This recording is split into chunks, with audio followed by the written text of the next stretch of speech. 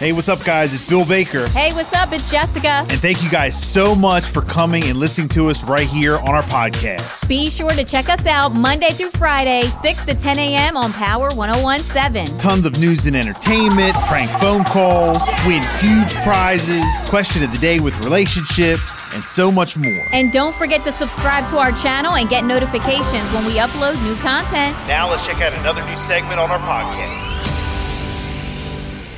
Jess, what you got today? All right, so in the trial related to the school shooting at Oxford High School in Michigan, Jennifer Crumbley, the mother of the armed teen, is now being charged with involuntary manslaughter. Prosecutors are arguing that the shooting, which killed 4 students, could have been prevented if Jennifer Crumbley had taken action after seeing her son's violent drawings on the same day as the incident.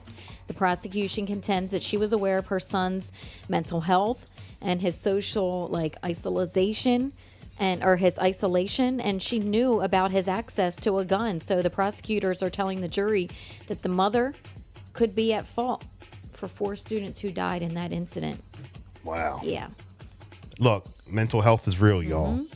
Here locally, the Delaware State Police have arrested a second suspect in connection to an incident at Cape Henlopen High School last week.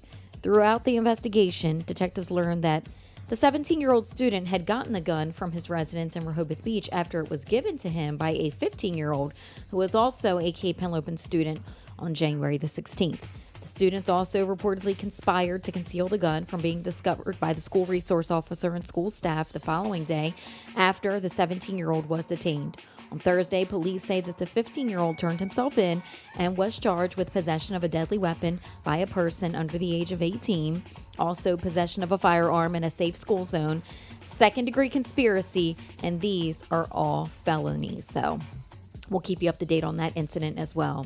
In Worcester County officials are providing an update following a chemical emergency that happened in Pocomoke City that resulted in multiple people being hospitalized.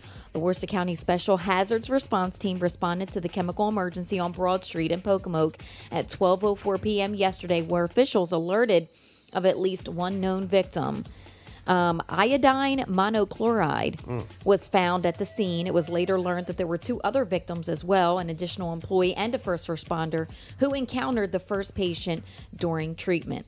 Pocomoke City was assisted by Stockton, Snow Hill, Girdle Tree, Oak Hall, Greenbackville Fire, and other EMS companies as well. And in Laurel, it's been almost 3 months since a Laurel teen, 18-year-old Kylie Robinson, was shot and killed. No arrests have been made in the case, and now a reward is being offered in that case. His mother says there's just no way that someone could just kill my son like that. It's recorded. Everybody saw it. Everybody could see it, and no one knows nothing, says Danielle Stevens. The reward is being offered right now in the case at $5,000 if you have any information leading to an arrest in the case.